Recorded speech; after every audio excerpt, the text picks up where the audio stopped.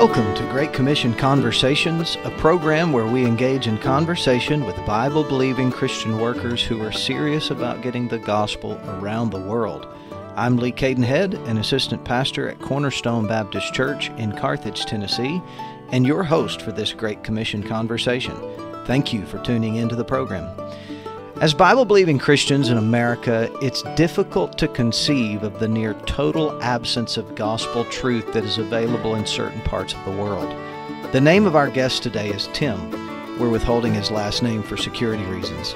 Tim is laboring among certain Persian tribal peoples of Central Asia that have no churches, no Bibles, and for most of these particular groups, not even a written language in which to possess the Word of God. As a linguist and survivalist, Tim has a combination of skills that make him uniquely fitted for ministry in this remote and rugged part of the world. But it is a truly God-sized task that he and his ministry partners have undertaken. How do you go to a place where there are no language schools, learn a dialect that has never been written, reduce that oral language to written form, all while seeking to disciple believers that will someday, hopefully, be able to assist in the translation of the Bible into their own language? And while this is the main mission, the families that are laboring in this particular part of the world also have to find some creative way to contribute to the local economy so that they can secure the necessary visa to live in a place without clean water for drinking, without a hospital for medical treatment, and on the list goes. You and I may not volunteer for such a task, but we can be thankful that God is raising up laborers for just such a work. With that introduction, let's get into the conversation. Tim, you're engaged in reaching certain unreached peoples of Persian descent, concentrated, and if we could say concentrated, in a very remote part of the world. And I think that if you were to begin to enumerate the ethnic and linguistic designations of some of these people that you're targeting, they would really be very unfamiliar to virtually all of our listeners. So raises the question, how exactly did you learn of these Persian tribes, and how did the Lord direct your heart personally toward trying to reach these people with the gospel? It's really a kind of a long journey. It started back when the Lord put missions on my heart. You know, when I turned my heart to Him as a young man, which is a different story, part of my testimony, but the Lord put missions on my heart, and I would go to bed each night and I would be in tears and say, you know, Lord, just please use me somewhere for your kingdom's sake. And I really started researching people groups around the world, and I had these books and resources that I would use, and I would try to find these small and remote tribal groups in different places like Brazil and the Amazon rainforest and other countries. And it went on for a couple of years, I would say. And then I realized that it became a thing where I wasn't trying to follow the Lord to the mission field. I was trying to follow my idea of adventure in combination with the work of the Lord. And so I just quit all that, and I was like, you know what, Lord, wherever you want me, that's where I want to be. You're just going to have to, open some doors. And it was not long after that a door opened in a country neighboring the country where we work now. I had just gotten married at the time. My wife and I went and ended up moving to that country and served there for around a year. And then political things in that country took place, and there were some circumstances, kind of like riots and war and things. And so we brought out of that country.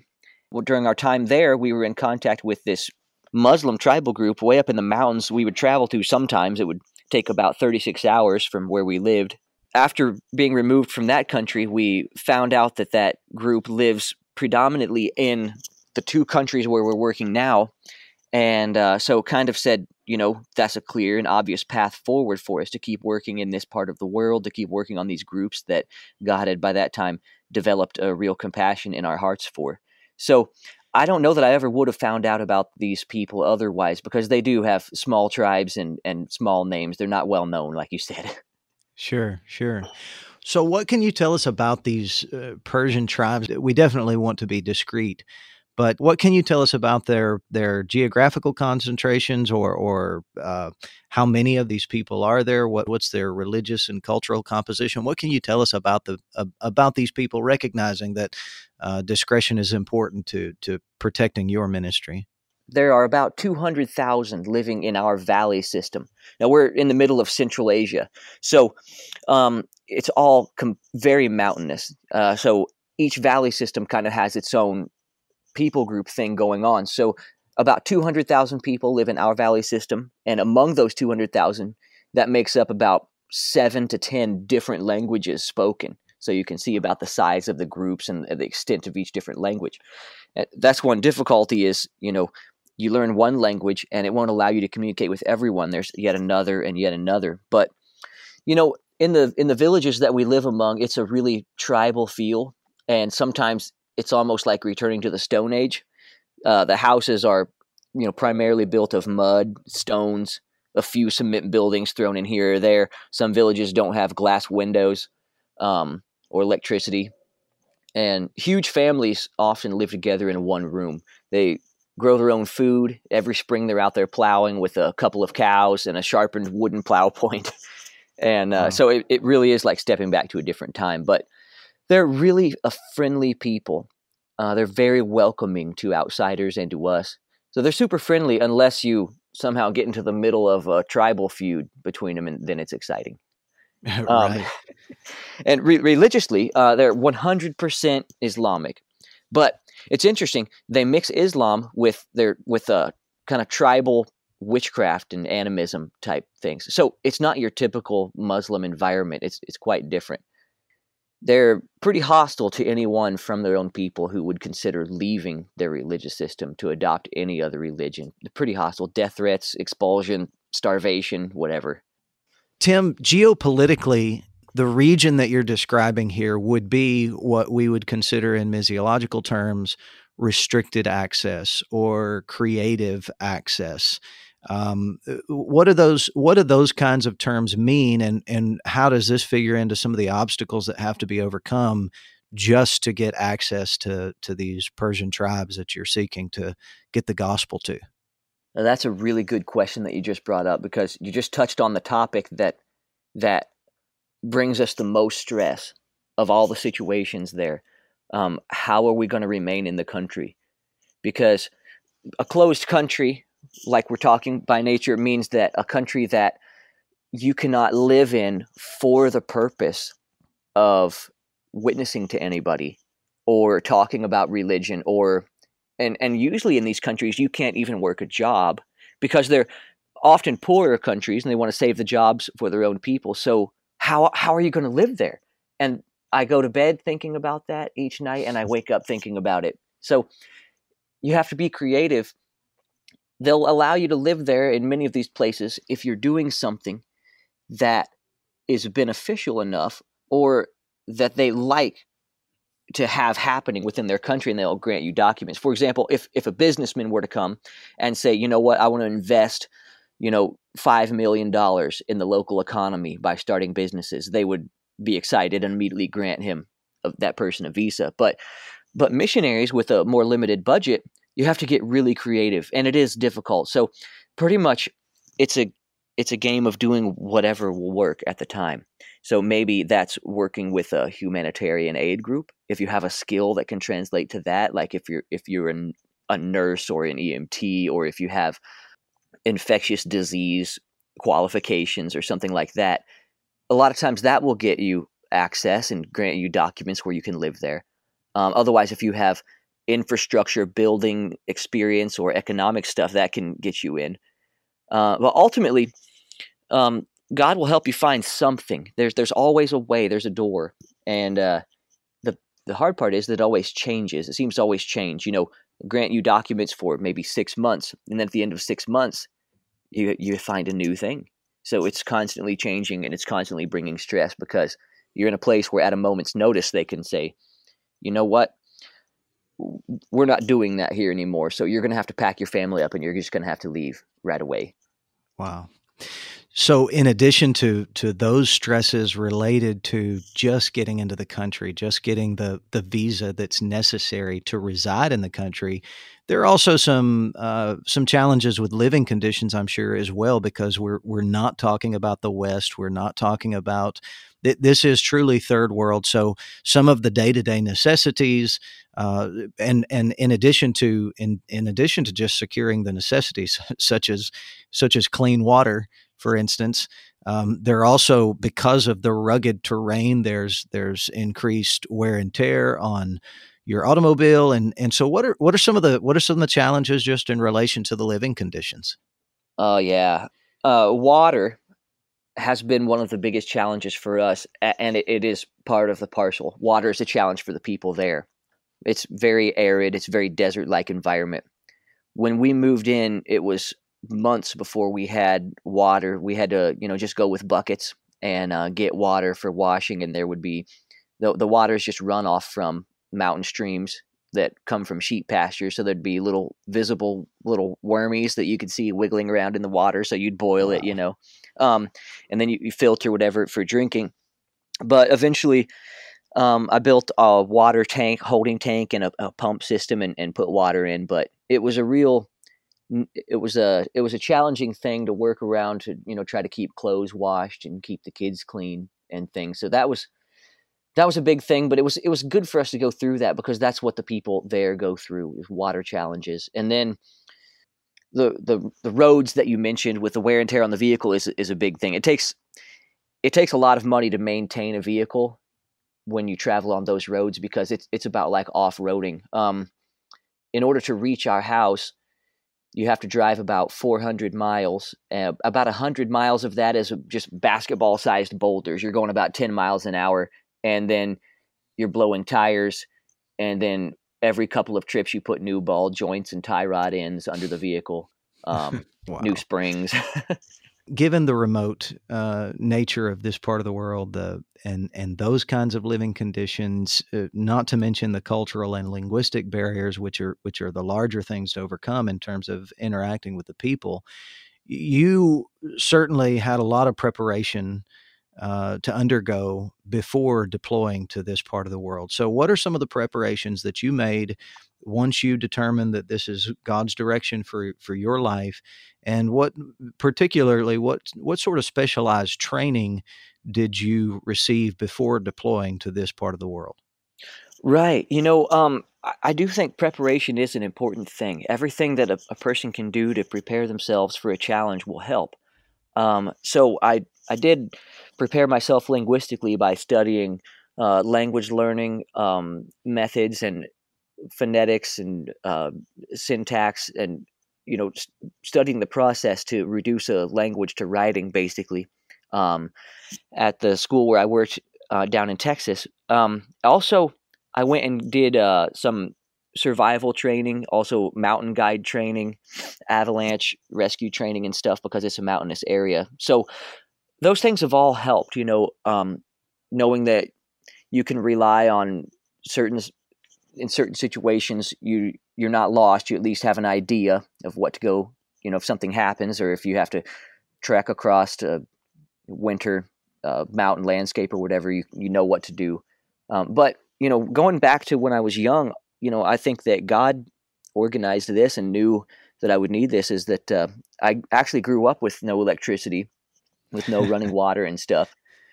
So that facing that kind of life on the field, it at least took some of the scariness out of it, because I knew what it was going to look like. The same was not true for my wife. She did not grow up like that. And I've been amazed about how bravely she faces it all. And then I realized that, living conditions are pretty much what you make of them. The Lord, I've seen God help people that have no experience, no background, overcome these same obstacles, and even worse, and go on and thrive. I'm seeing my wife do it. So I'm pretty much amazed, but I am thankful. I am very thankful for the preparation that God gave me kind of growing up that way. But I'm really, really thankful, especially that my parents made me work hard as a kid, because I think that's helped me more than anything. At the end of the day, it's pretty much about sticking to a hard job.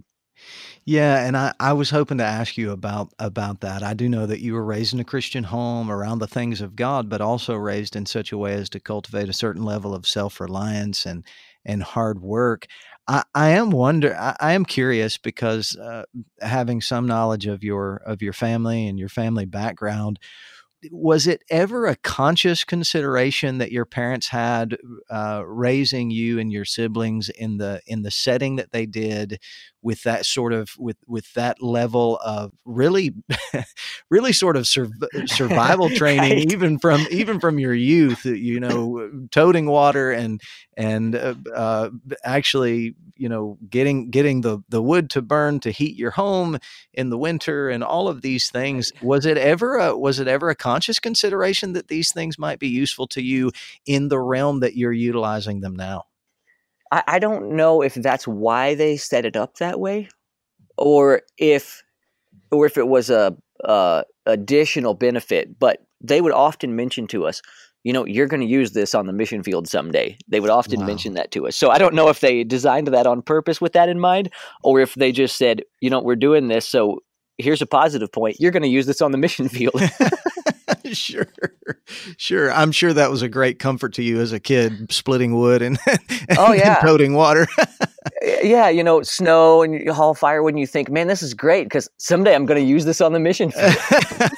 Right, right. The goal is not just to survive on a foreign field. The goal is to get the gospel to these people that have very limited access to the truth and to the word of God. That's right. And so the Persian tribes that you are seeking to reach, as you mentioned, have 7 to 10 languages just in that valley system where you're working. And most of those, as you mentioned, have no written form. Right. So if the goal is to eventually get the word of God to these people, and I know that that is a huge part of what's on your heart and what you are there to accomplish, that just seems like such an amazingly daunting task. Where do you even begin that process, starting from an unwritten, in most cases, an unwritten language? How do you get from there, or from the field with no without the, I mean, it's not like you can even go to a language school to learn these That's particular right. tribal dialects. So Yeah. how do you go about this? Um, well, the biggest thing I'd have to say is it's a very humbling thing, because when you first start going about it, you're in an environment. If you can just transport yourself in your imagination to an environment where you can't speak with anyone. Everyone has their system that they're doing. They know how to live life, but you're trying to figure it out. But you can't ask anyone because, like you said, you can't go to a language school. Everything you do looks like you're an idiot.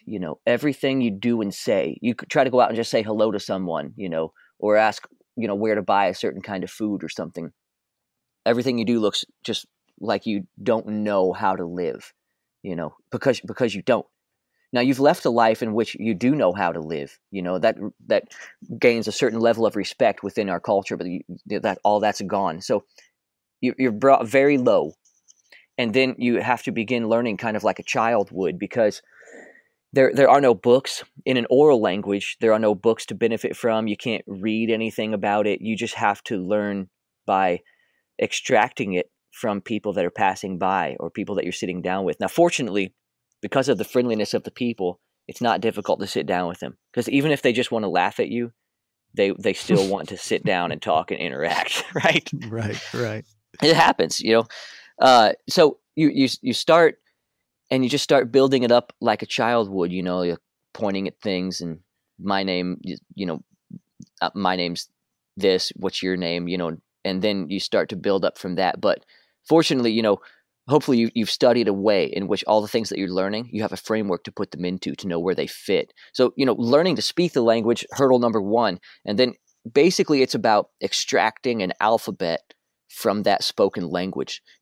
This kind of entails a lot of science and procedures and stuff, but that's the first big step, is to extract the information from that language to know which sounds need a symbol, and then studying what type of symbols need to be there to write to create this alphabet. So, and then basically you move on to writing down a grammatical description of this language for translators to use, which is we're kind of doing.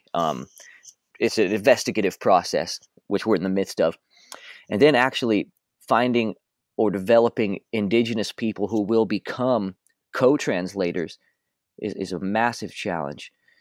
It's really about working together with them on their own translation work.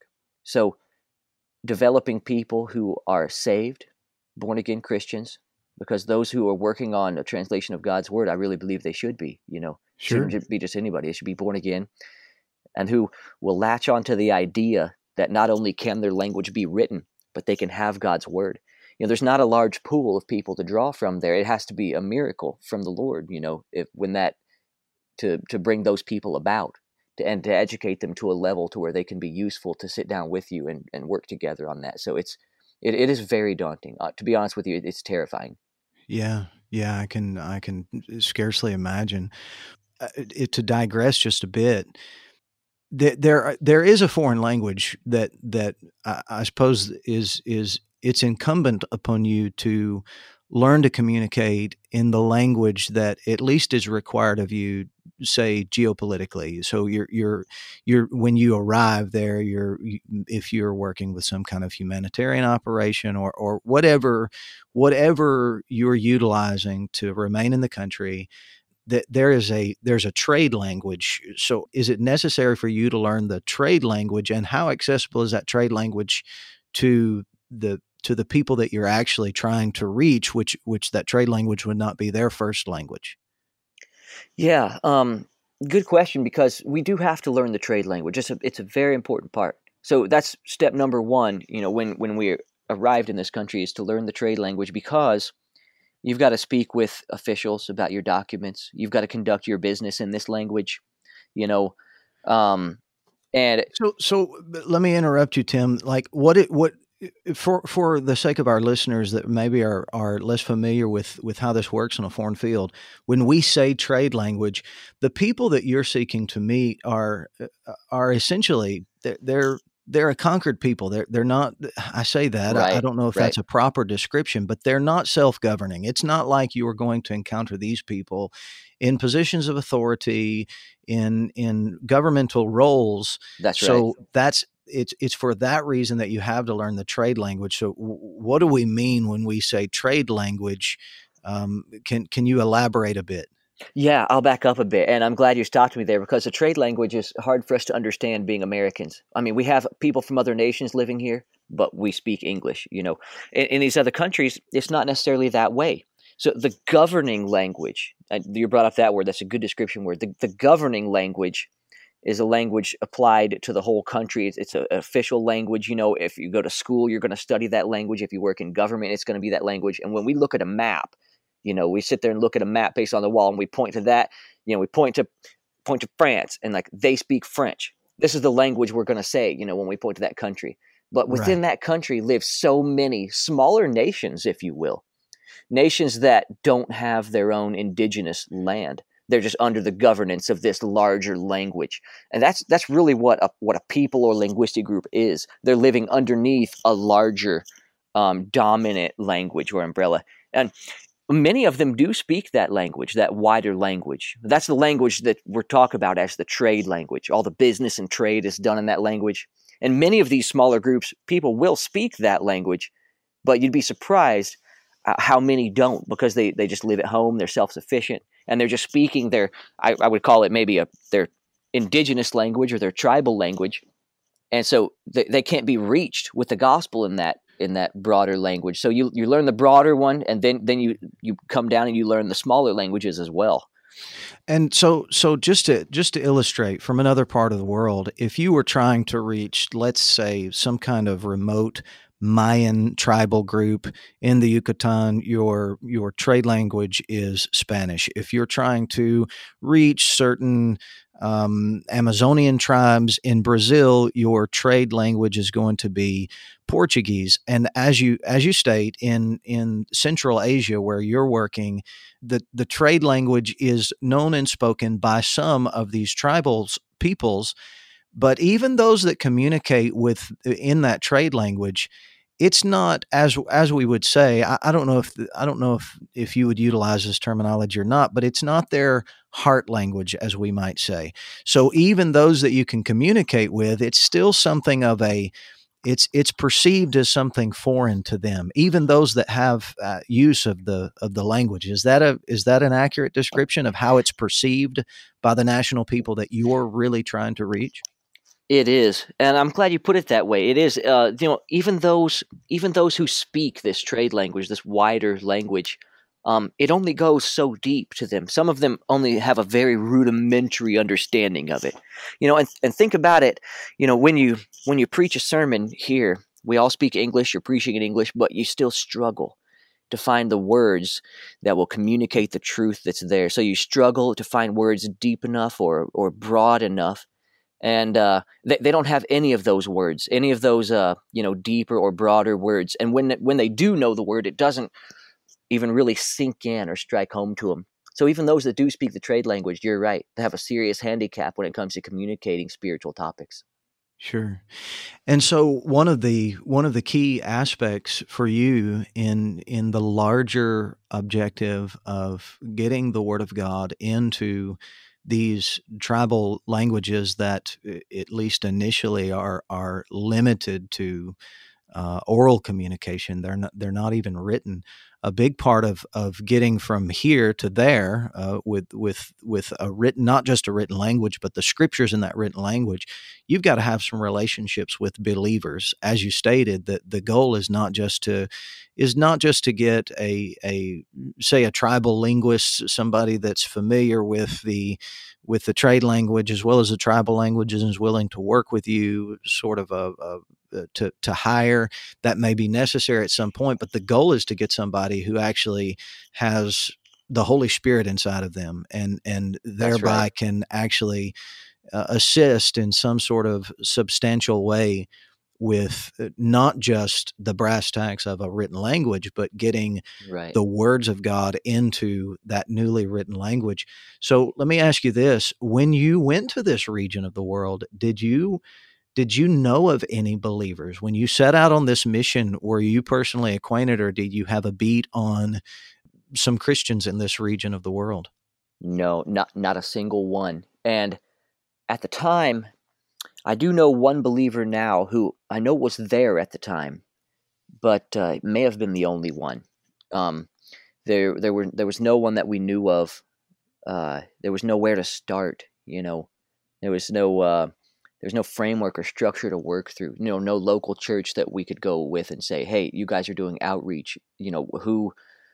Where can we fit in? How can we start working here?" It was just a shot in the dark. You sit down with some people.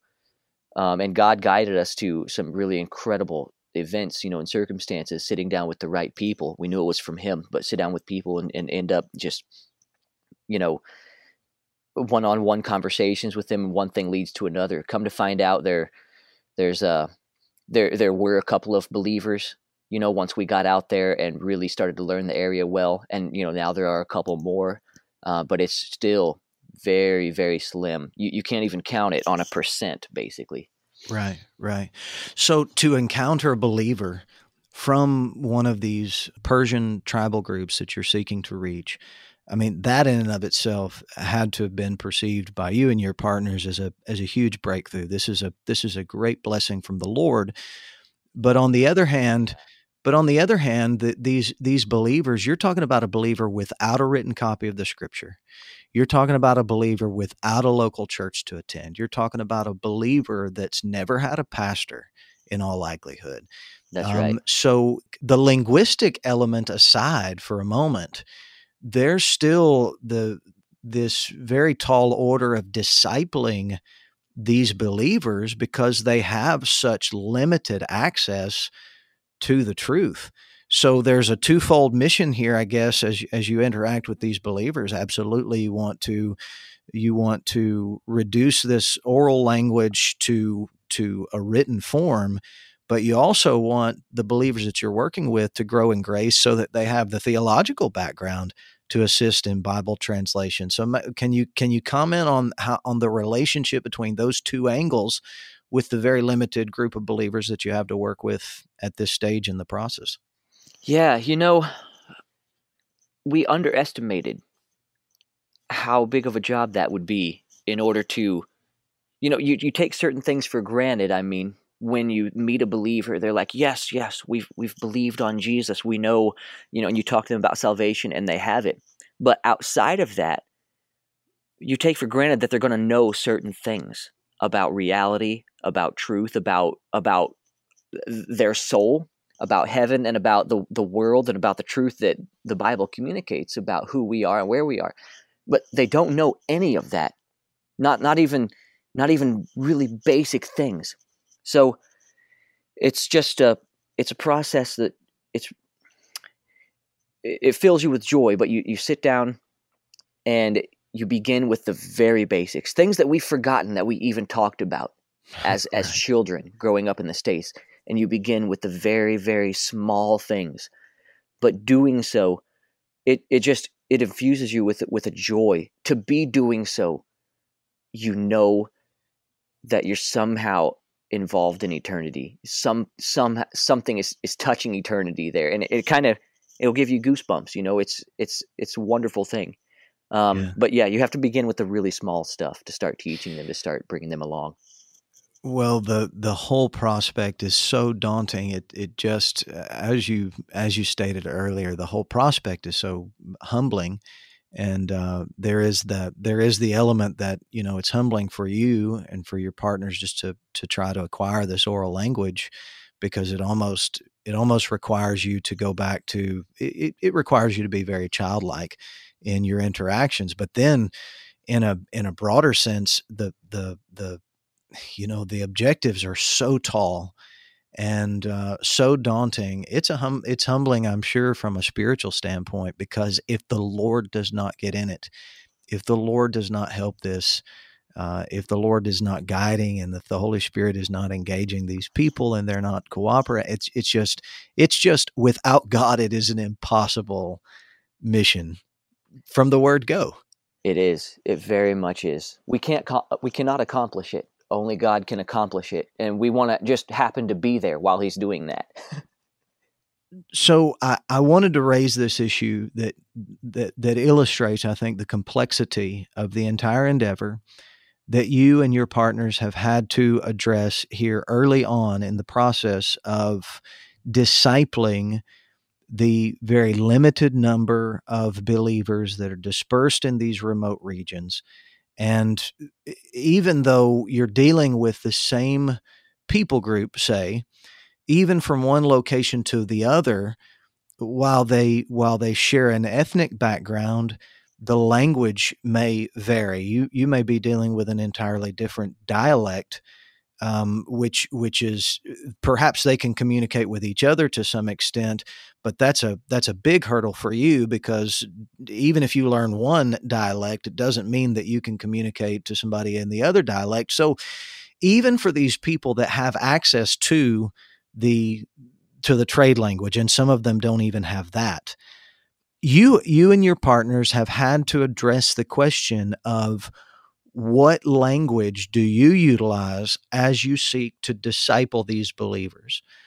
And so this is not an easy question, is it? So maybe you could describe for our listeners why this is such a challenging issue, why this is such a difficult question in the first place. You're right. It's not an easy question. It seems straightforward, like this. There's a person, they speak X language to some extent, and just start preaching the gospel to them in that language. Do everything you can, and there's a truth to it. We have a compulsion to preach the gospel, to disciple people. So we are discipling people at a low level in the trade language, but it can really be a trap, because if you look around the world and look into these remote works, you can see so many tribes who were evangelized in a trade language that they didn't understand very well. And a couple things happened. Some got saved, but it never seemed to take off or amount to much. And also, they drew in a lot of false doctrine that has stifled them from becoming a self-propagating and healthy church, because of all because of their limited understanding of the Scriptures. Now, we know from the Bible that no church can be strong with a severely limited understanding of the Scriptures, because we're all based in the Scriptures. So by jumping ahead and just using the trade language, we could immediately build in a situation where they were going to be handicapped. So we sat down and we discussed this. There's a village where there's a large family. It could be a church just because there's so many family members just itself that are believers, and they're sitting down and they're asking us questions, and they want to study and they want to read. They're believers, and we had to leave that village and go home and sit there and discuss this and say, you know what?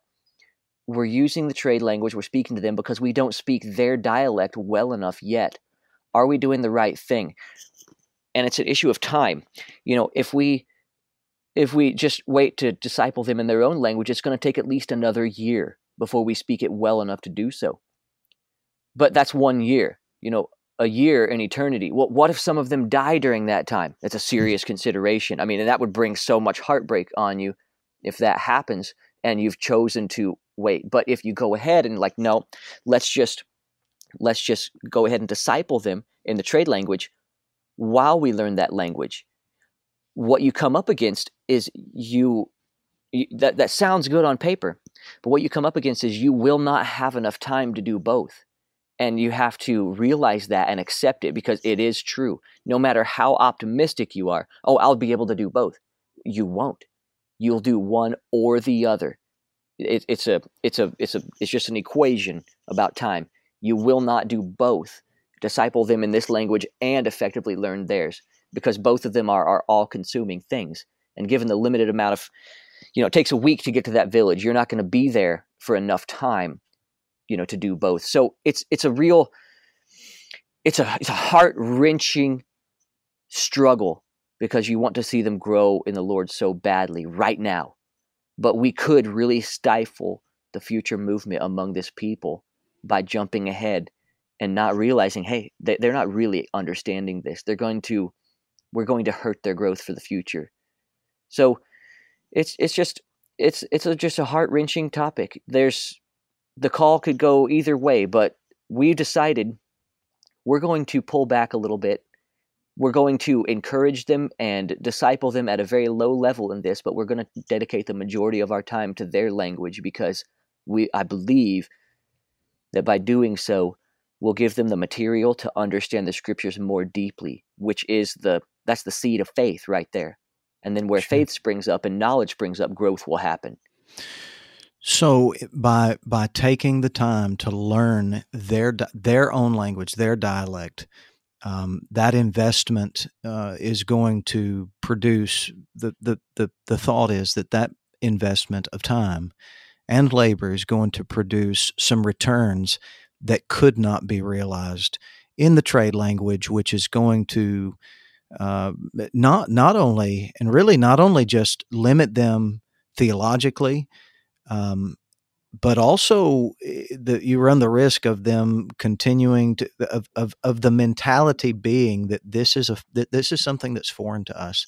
This, because we're operating in the language of our conquerors, essentially, That's of something that is foreign to us. So if you slow down, get it in their language, it'll be something that they own. And the idea is that that's going to be pretty critical to a more organic growth of not only individual believers spiritually, but hopefully in time, a church that is self-propagating. Is that I guess that's the idea.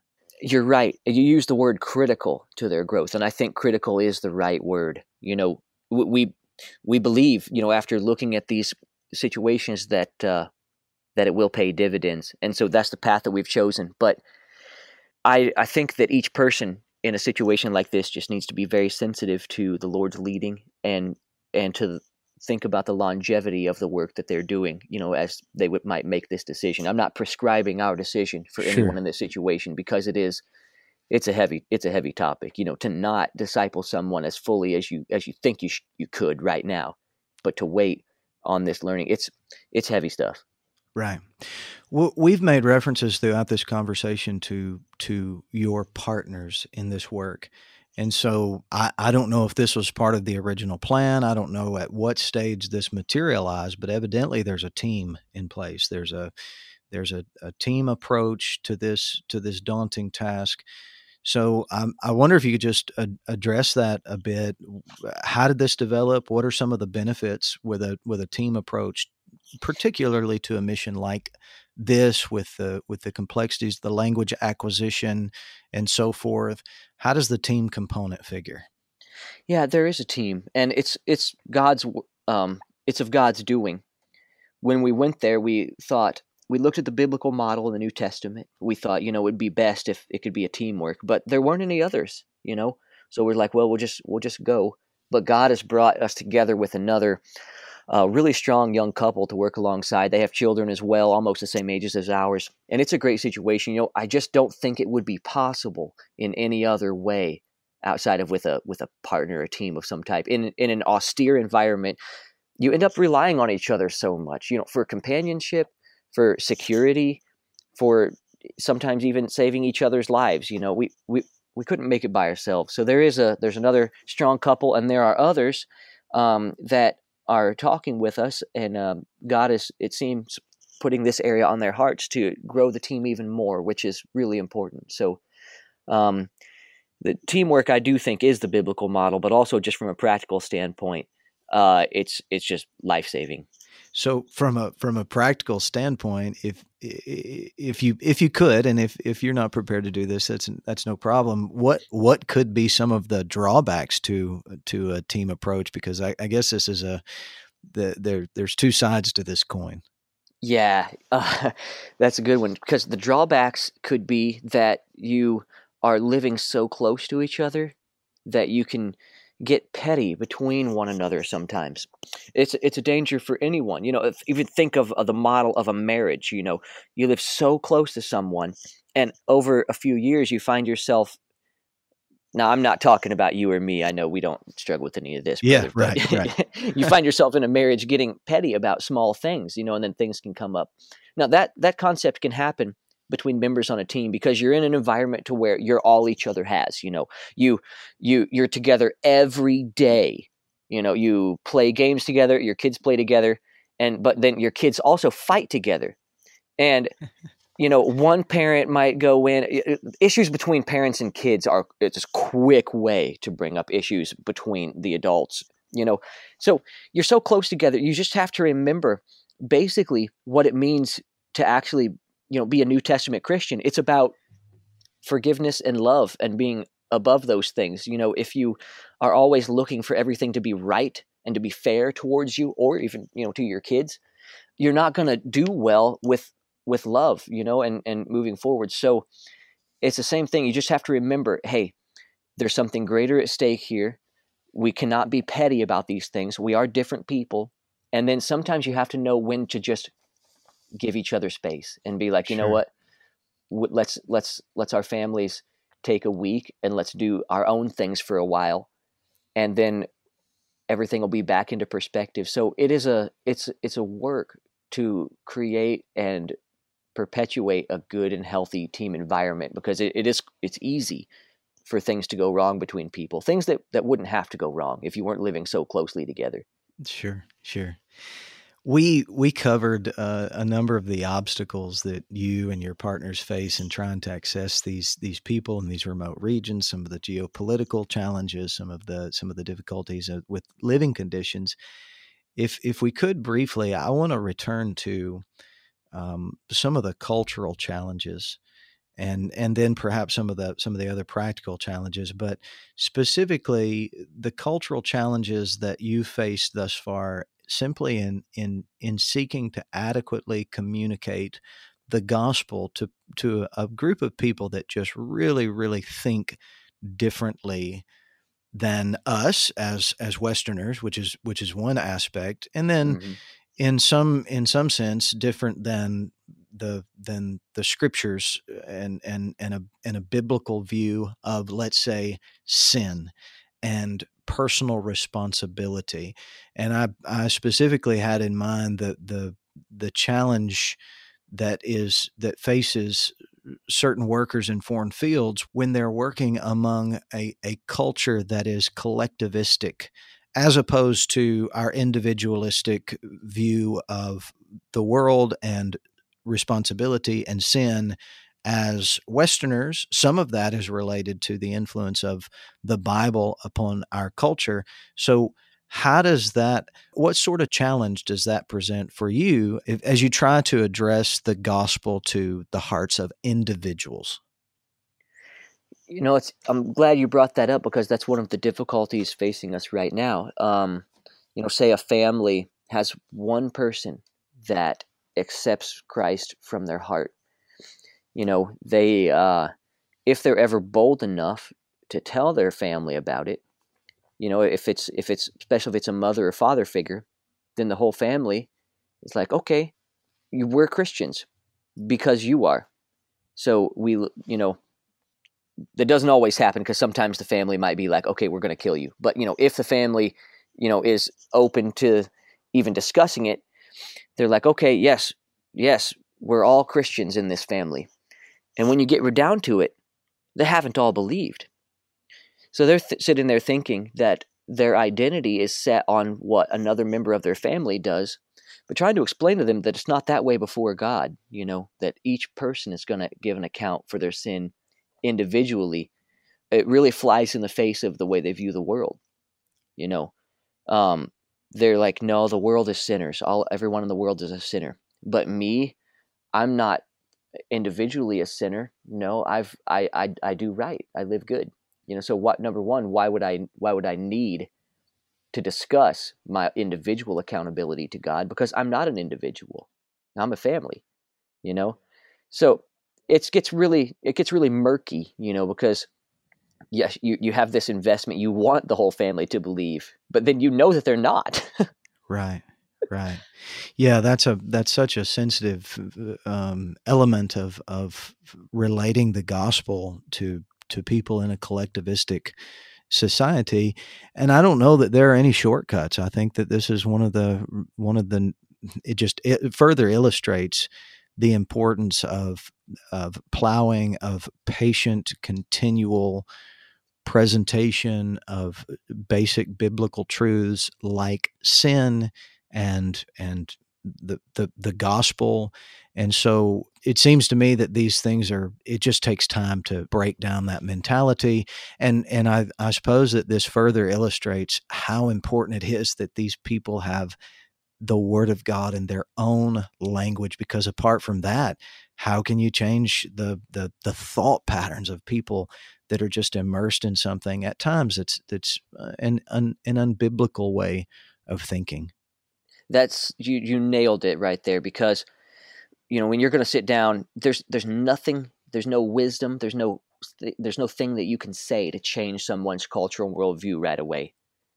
So number one, not having the scriptures there that can speak to their hearts through the Spirit, that's a different level than my words. Not having that is very limiting. That's why we said the priority is to get the scriptures for these folks, because the scriptures can work on their hearts, and over time, that the seed breaks the rock. As the scripture sprouts in their hearts, it breaks the rock. Now we can't do that, but the scriptures can. So that's why it is the priority. Yeah, amen. I'm wondering if you could just maybe give our listeners, I don't know how specific you could be, but as has been addressed in the course of this conversation, it can be really difficult for a Westerner to live in this region of the world. So what are some things that you've had to do work-wise just to remain in the region? I'm wondering if you can comment on that. I can share a bit about it. It is complicated, as you say. You always have to be doing something that you can show that you're doing or accomplishing something that they want, that can be, become a part of their economy or something like that. The real struggle is you're going to spend we spend so much time doing that. It consumes your whole life trying to maintain that. So it can. Some things that we've done is doing business, building a business with a local partner. We've done that. that has advantages and disadvantages. It's very complicated to do legally and financially. It's an effort called Business for Transformation. You present this plan where you build businesses that transform the economy. It takes a lot of money, and so for someone on a budget for just for life, you got to really set aside for that. It's really tough. So afterwards, we've done projects like working with groups, non-government, nonprofit organizations that drill wells for villages and different things like that. Humanitarian aid groups and things that done that. Also tried to be a part of developing the tourism and outdoor industry in the country, being very mountainous. And because I'm a mountain guide and stuff, so done that. And then there's, as I said, it always changes. And what we do next. Sometimes we don't even know, what are we going to be doing next month? What is our whole life going to be oriented around work-wise? I don't know. So it goes on from one thing to the next. Yeah. What would you say are some other challenges related to travel and maybe in particular health that you've faced? One of the things that perhaps you don't have access to that we certainly would here in the West is just good medical care. And so an accident or a medical emergency can create some unique stresses for a family like yours in a region such as this. So what are some of the other challenges that perhaps you could elaborate on for our listeners? Yeah, the medical care is a big thing. And I think as a parent, it gets compounded so much, because you have these little children. They're relying on you for their safety. You've brought them to this environment. And then Levi, my oldest son, he was 3 years old. He was almost 4 years old, and he fell from a swing and broke his leg.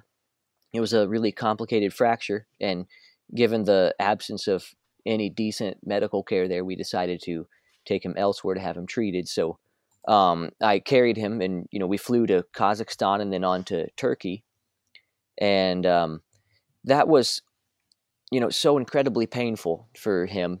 And then for me as a parent, it was really, really challenging, to get through. And then what that did was it kind of bred fear.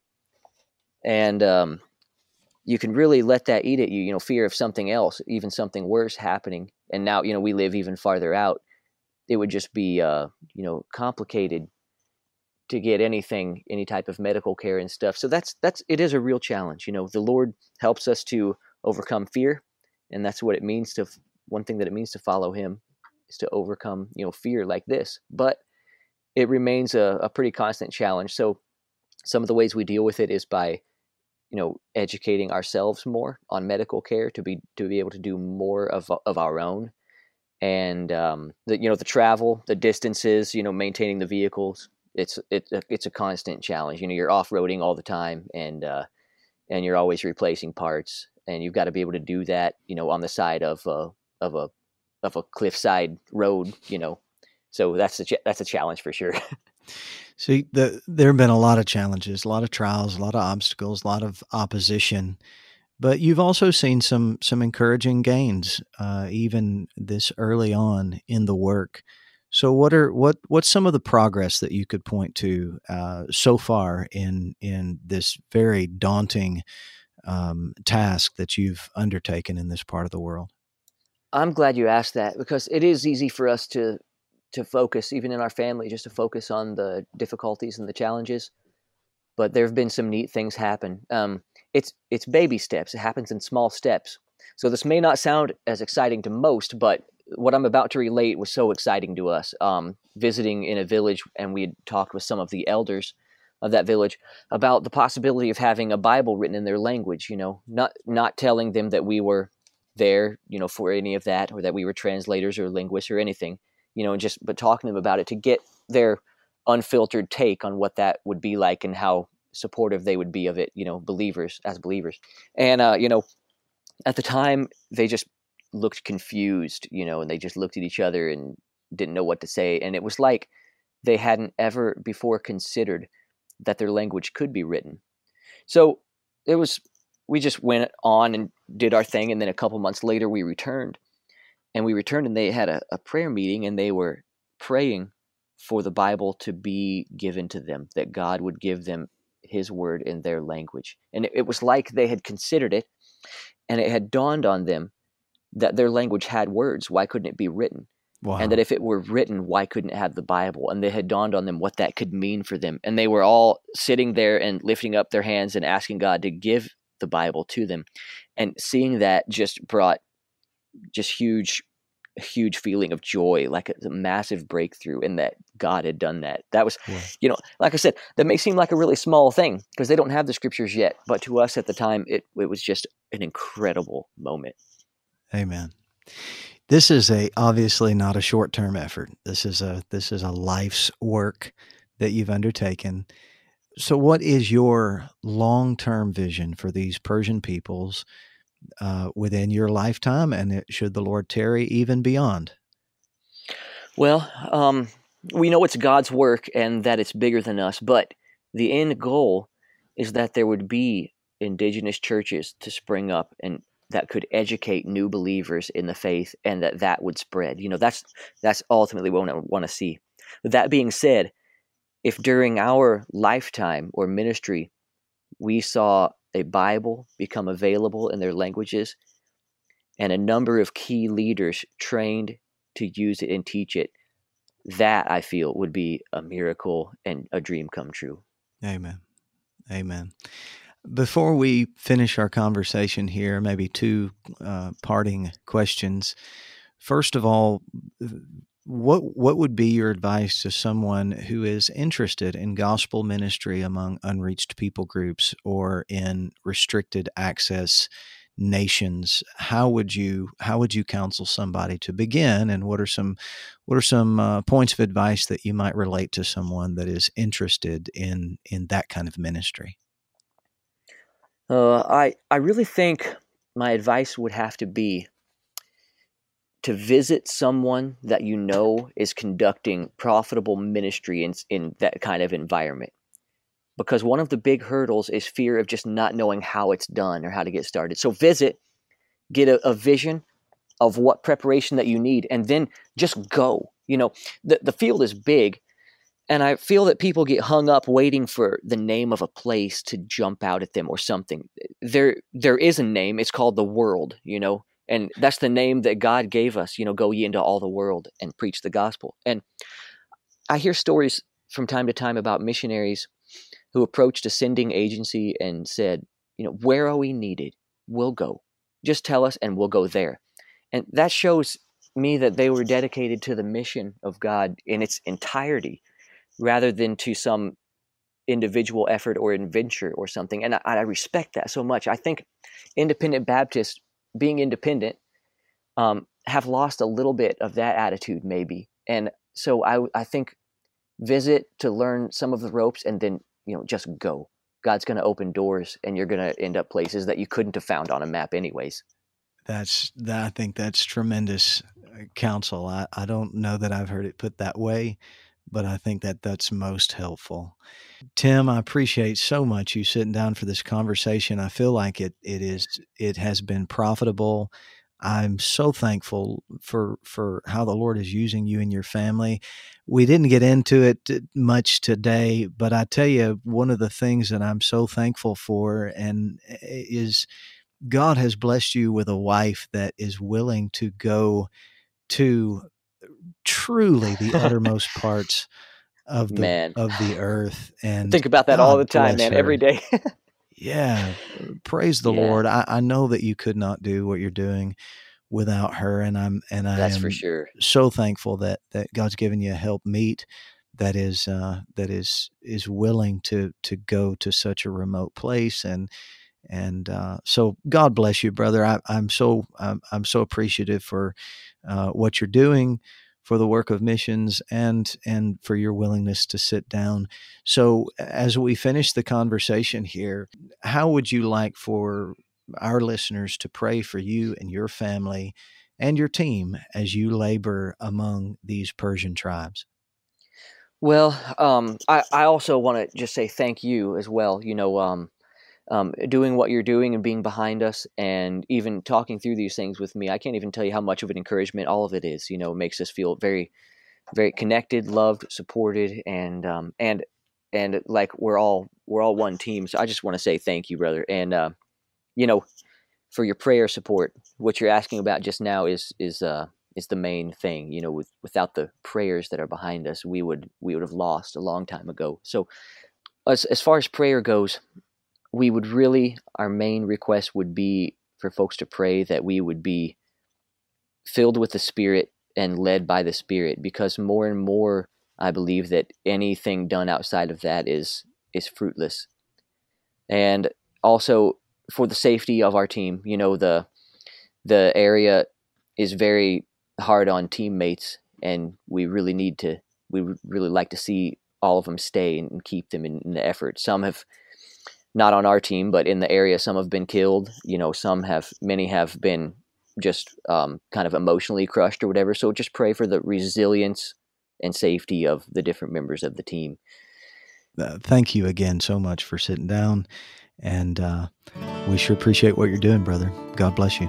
Well, thank you, and God bless you as well. And I've been a real joy for me to talk about these things with you. I hope you've enjoyed the conversation today. In 1 Corinthians 3, Paul said that we are laborers together with God. The Lord Jesus has invited us to take His yoke upon us and learn of Him. Of course, a yoke is for plowing.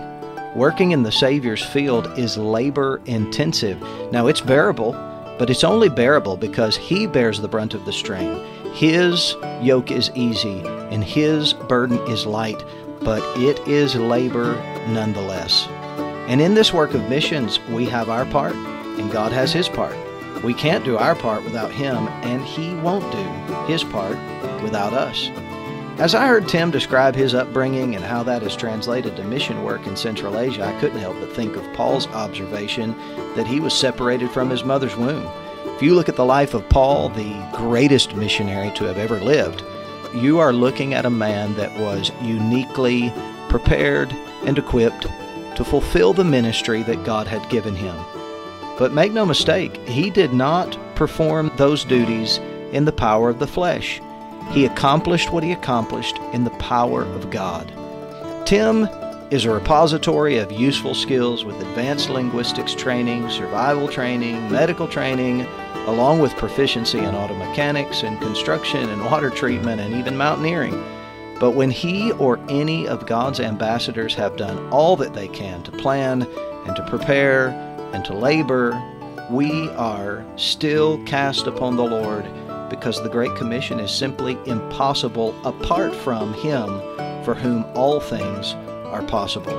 I think it's most appropriate that we would close the conversation today with Tim's request for prayer that he and his partners in this great work, in this daunting work, might be filled with the Spirit and led by the Spirit. Because apart from the Holy Spirit, this job cannot be done, no matter what preparations or qualifications the laborers may have. And as we conclude today's Great Commission conversation, allow me to remind you that whether you and I ever learn a foreign language or deploy to the uttermost part of the earth, we too are part of God's labor force. You and I are laborers together with God. We better figure out what that part is.